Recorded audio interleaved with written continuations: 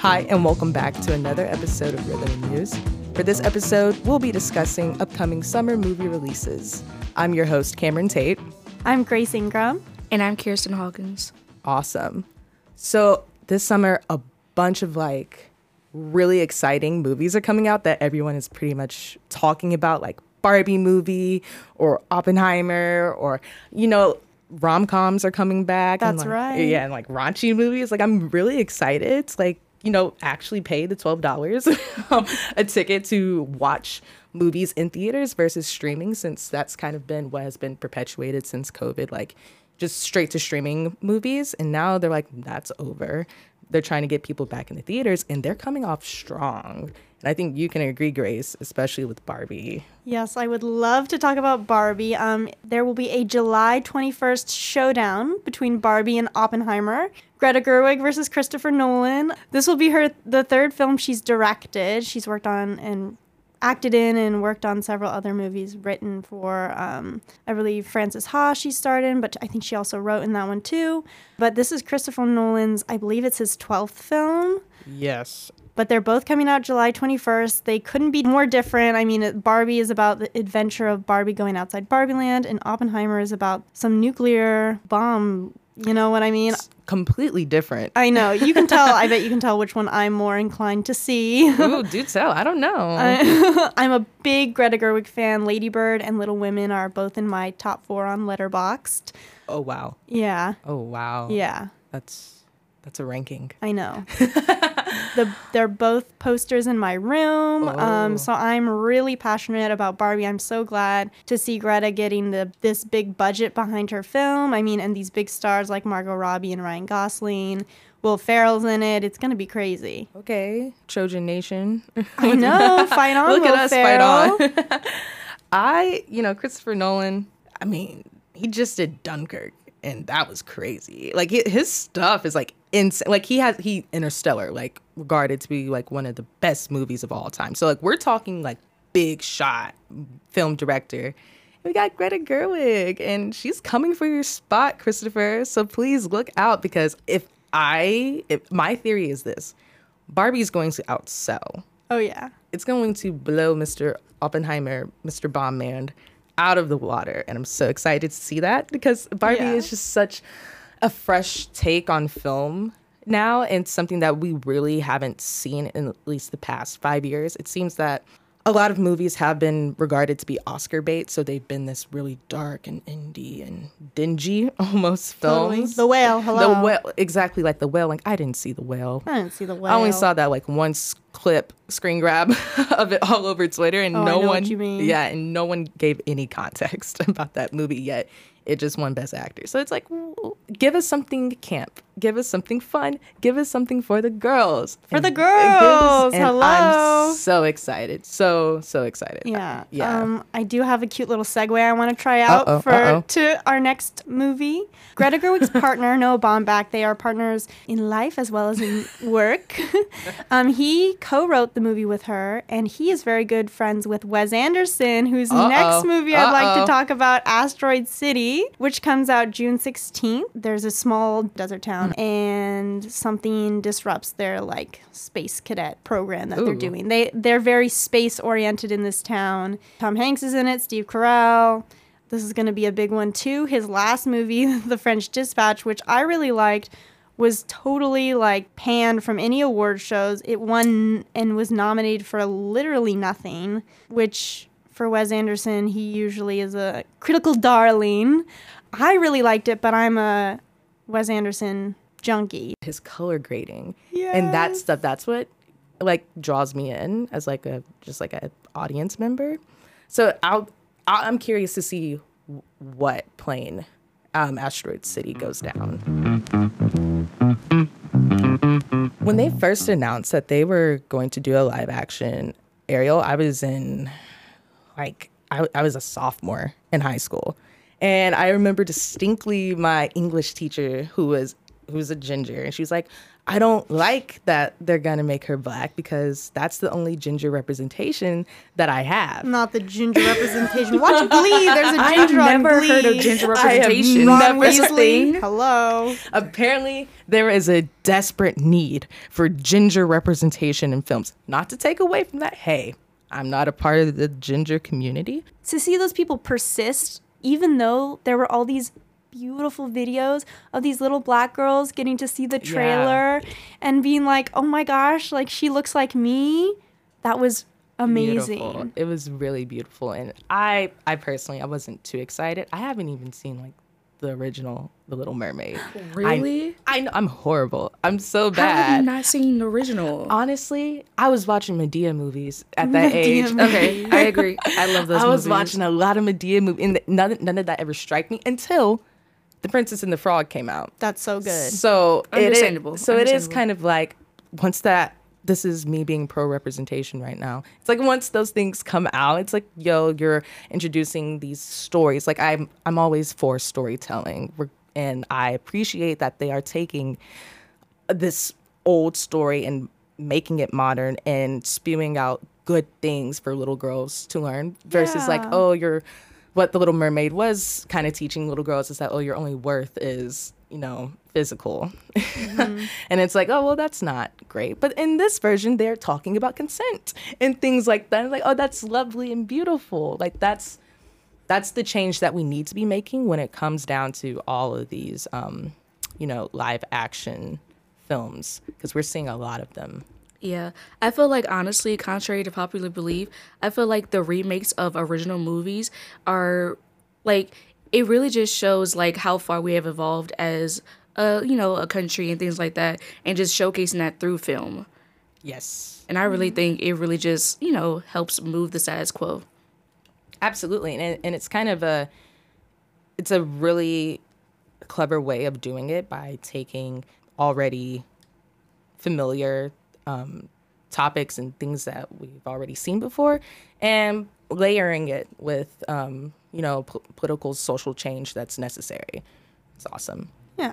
I think Disney is trying to, I think it would be so much more special if they hadn't just completely bombarded us with all these other remakes like they did Beauty and the Beast. And I mean, I love Emma Watson, but I don't know, that didn't need to happen. But I think what's different about Little Mermaid is they seem to be doing it right. Yes. The one thing that at least a lot of people on my side of Twitter were complaining about is that the role, so Ursula, the character of Ursula, was inspired by the drag queen Divine, who was in many John Waters movies. Mm-hmm. And that's who Ursula was inspired by. And so a lot of complaints about the casting of Melissa McCarthy as Ursula was, well, it should have been a drag queen. And I think at a time like this, where all the drag bans, and laws that are being put in place. Very impactful statement. Yes. Yes. That's missed opportunity. And there are so many talented drag queens out there who can sing and perform. I mean, they're incredible performers. So I think that was a big missed opportunity. But what other Disney movies are we going to see over the summer, Kirsten? Honestly, there are so many. They have the new Spider-Man movie coming out. Okay. There's Peter Pan and Wendy, Elemental, and then the Volume 3 of Guardians of the Galaxy. Crazy. Honestly, I'm really excited for Spider-Man Across the Spider-Verse. Okay. I'm really excited. It comes out June 2nd this summer. So yeah, it picks up where the first movie left off. And I'm really interested to see how that goes and how, the director decides to go about that process. Okay. I don't know much about this, so you two can chat about this one and all. The closest relationship that I have with the Guardians of the Galaxy series is the ride in Disneyland. Oh, it's so fun. It's so fun. But I'm I'm a self-proclaimed Marvel fan, and I've never seen any of the movies. I know everyone loved the soundtrack because of the 80s influence, and I could get with that. But it just never stuck out to me. Same, honestly. It just never, I was like, oh, okay. They're in space and they're humans this time. Ooh. But honestly, I do need to give it a chance. And I know how Marvel is kind of connecting into phase 5, that this will be it would be a pivotal movie to watch in order to understand where the franchise is going from here. Yeah, I'm really interested. And Spider-Man. Yeah, Spider-Man. Like, I'm really interested to see because I think they just casted Issa Rae as like a black version of Spider-Man or something, or a woman version, which is very interesting. Like, there's so many different types of Spider-Mans in this new movie. I'm not sure. It's just definitely an interesting take on it for sure. It is, and I'm like, whoa. Like, I don't know if I'm excited or like... Yeah, I'm a bit indifferent. Yeah. I'm a bit indifferent because, you know, everyone's like, oh, Miles is my favorite Spider-Man. I'm like, not too much now on Tobey Maguire.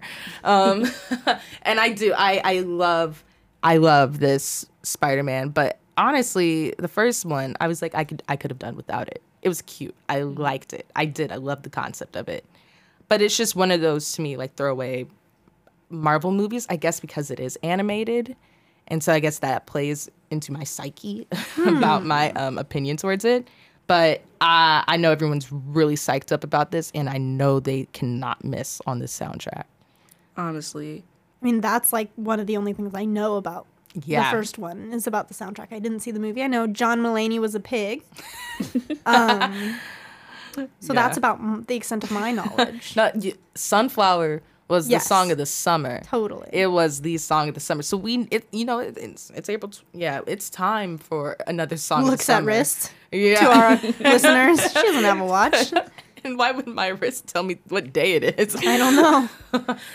Speaking of animated movies, we have an original Pixar movie coming out, not a sequel, which Pixar's been doing a lot of. Mm-hmm. I mean, they've been bought by Disney, so they're part of that IP machine where you just want to keep going and going off of what you already have that you know makes money. Hello, Toy Story 4. I hated it. It was so bad. So yeah, we have Elemental coming out. Kirsten, do you want to talk a little bit about what that's going to be? It's coming out June 16th. So the new Elemental movie is really just centered around the 4 elements: earth, air, fire, and water, and just how they interact with each other. Honestly, this movie really reminds me of that other movie with the different emotions. Oh, Inside Out? Yeah, for sure. I feel like it's going to go along the same lines as that, but Earth's like, you know, the earth, air, fire, and water things. Nice. And I think, okay, it's directed by the guy who did The Good Dinosaur, I see, Peter Sohn. The Good Dinosaur for me was not a notable Pixar movie. It was an original, which was cool, but The Good Dinosaur didn't get much love. I don't even remember what happens really. I think it was just fine. So I'm a little tentative with this director. I'm a big Pixar fan. I love a good Pixar movie, an original. Like, absolutely. I'll put on Up or Toy Story 3 if I need a good cry. They still get me. But yeah, most definitely. You know, given that, you know, the last Pixar movie that was really like a high for me was Inside Out. So I'm getting some sort of Inside Out vibes from this movie. Honestly, I'm so excited. Pixar, like you mentioned, they've been on that high of just like spewing out just sequels or nothing that's too different. I think this will be different and kind of a nice, like, what's the word? A defining point for like where Pixar is going. Like, yes. Are they going to get back into like creating content like Up or Toy Story or those classic movies? Like, it's time for another classic. Yeah. And only time will tell what will become a classic. But some of those things you just kind of know in the moment. Absolutely.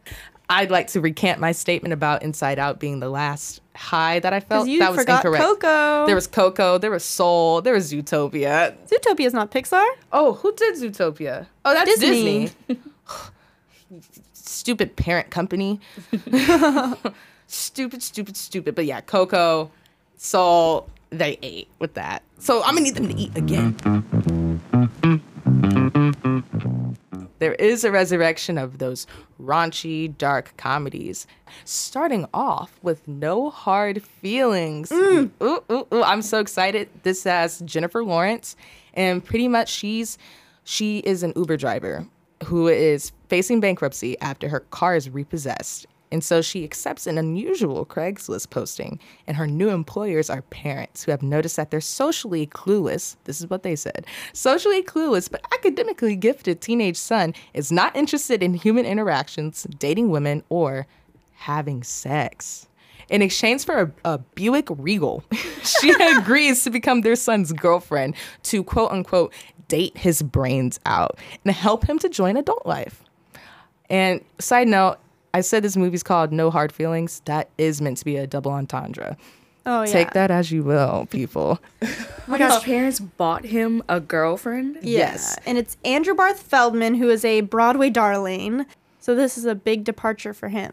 Yes. It's kind of like when Zendaya left Disney for you. Well, she didn't leave it for Euphoria. But there was transition to Euphoria. So I believe these Disney child actors are trying to make a push to, like, you know, redefine their adultness by doing movies or for sure. topics such as this. Honestly, I'm so excited. Back again to what I was talking about with Barbie. It's like, oh, we've been under this air of Oscar bait. We have been losing out on just plain old films, just plain old films that you could go see in $1.50 movie and not feel bad about seeing and still have a good laugh at it. Like, I saw Cocaine Bear.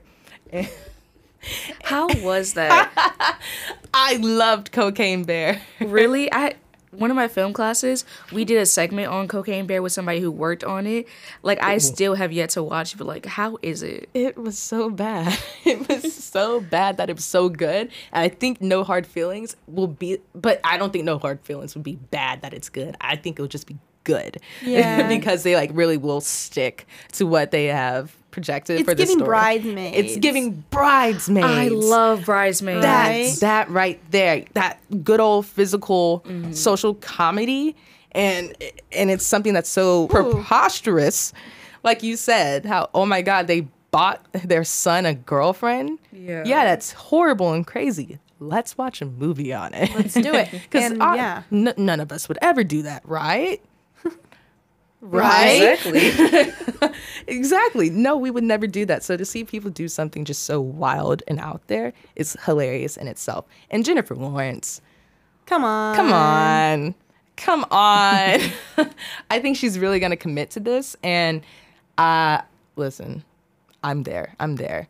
But also, speaking of movies that are being resurrected or just coming back in general, the good old rom-coms. Tell me more. Let me tell you, man. I love rom-coms. Like, I have a whole list on Letterboxd of just rom-coms or rom-joms or things like of that nature because I just love consuming them so much. But we've been in a drought. We've been in a drought. So to see that Love Again. So Love Again, it follows Mira Ray, who is struggling to cope with the death of her fiance. And she intentionally sends a sequence of romantic messages to his old cell phone number, which has been reassigned to Rob Burns' new work phone. As a journalist, Rob is drawn to the candidness in Mira's beautifully written texts. So when he is tasked with writing a feature about this famous singer Celine Dion, he seeks her assistance in finding a way to meet Mira in real life and ultimately win her affection. Is Celine Dion in the movie? Yes, she's in the movie, really? And she's playing herself, but a fictional version of herself. That in itself is hilarious. Love that. But I'm struggling with the plot of this movie. Why? I don't know. It is not getting my attention. So you're telling me this girl, she loses her fiance, and of course she does what every grieving woman does: text the number, and somebody sees the messages and loves it. I think it's weird. I think it's a bit, it kind of reminds me of a Black Mirror episode. And I feel like if they took the concept of this and made it dark, I would love it. Right. But the fact that it's within a sphere of a rom-com, I'm like, ooh, this doesn't feel new to me. Because for an example, Jennifer Lopez is the rom-com queen. If there is one thing that woman can do, it's a rom-com. It's a rom-com. She has the Holy Trinity is Made in Manhattan, The Wedding Planner, and oh snap, and not the backup plan, Monster in Law. And so when I'm a fan of those movies of that nature, and we get something like this, I'm like, It seems like very low bar. It's a very low bar. I hate it when they try to when film writers or things, they try to take technology and just kind of haphazardly interject it into a universe. Yeah. It's obviously this is a very human thing that very well could happen to someone, but it just seems so off the wall to me that I don't know how I would enjoy it. I don't know. You love rom-coms, Grace. I do love rom-coms. I'm a big, you have Jennifer Lopez, I have Meg Ryan. Real. She is my queen. I love You've Got Mail. I love Sleepless in Seattle. I love When Harry's Got Sally. When Harry's got Sally. When Harry Met Sally. So I'm really excited for the resurrection of the rom-com, and especially the raunchy rom-com with things like No Hard Feelings. So I think it'll be interesting to see where this goes. Hopefully it'll set a new precedent for some movies going forward. Yeah. And this other rom-com, rom-com, it's called The Perfect Find. And it has Gabrielle Union. Love Gabrielle Union. Absolutely. I've been rocking with Gabrielle Union since she was one of the Clovers in Bring It On. So it's like, yo, love this girl. But she's this movie is a little weird too. Anyways, it follows 40-year-old Jenna Jones, who makes a career change into the world of beauty journalism. She runs into problems when she realizes that her frenemy, Darcy, is her boss. And she soon starts a relationship with Darcy's son, Eric, the company's videographer. Off the bat, I'm like, okay, so we got a little age gap thing going on. Very much so cougar. It's giving cougar, okay, cougar Nothing wrong with a representation. cougar. As long as everyone is of age, Yes. as they are, I say go for it. Like we love Tanya in Mamma Mia, Christine Baranski. Hello. Absolutely. Does your mother know that you're out? That is a banger. I was listening to it on the way over. Yes, absolutely. So this, I'm like, okay, I already love Gabrielle Union, and I'm already a 50-year-old woman in my head, so I feel like this. I get it. I spent an hour and a half doing the crossword over the weekend. Ooh, Just that. for For an hour and a half. Sorry, we can get back to the movies, but that is what I did. Sorry, that gagged me a little bit. Just a little blink moment. Anyways, so just that in itself, that story, okay, I'm intrigued. And on top of that, Keith Powers, who is fine, absolutely. Yeah, I'm watching it. Honestly, Yeah. when I heard that, Gabrielle Union and Keith Powers were starring in this like rom-com, I was taken back by it, honestly, because I would have never thought they would put those two people together. But I feel like it's just like it could be such a perfect pairing if it's done properly, Yeah, and I'll be real, I don't have high hopes for this movie at all. Like, it's probably gonna be a 4.5 tops.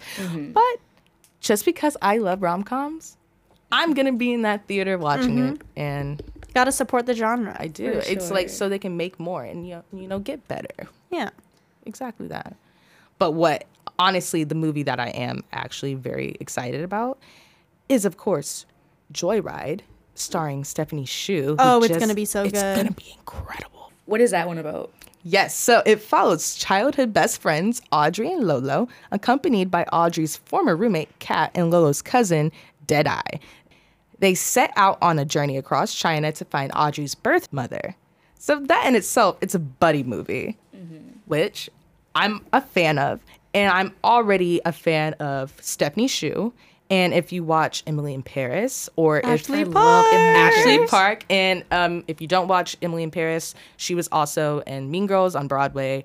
Voice is incredible.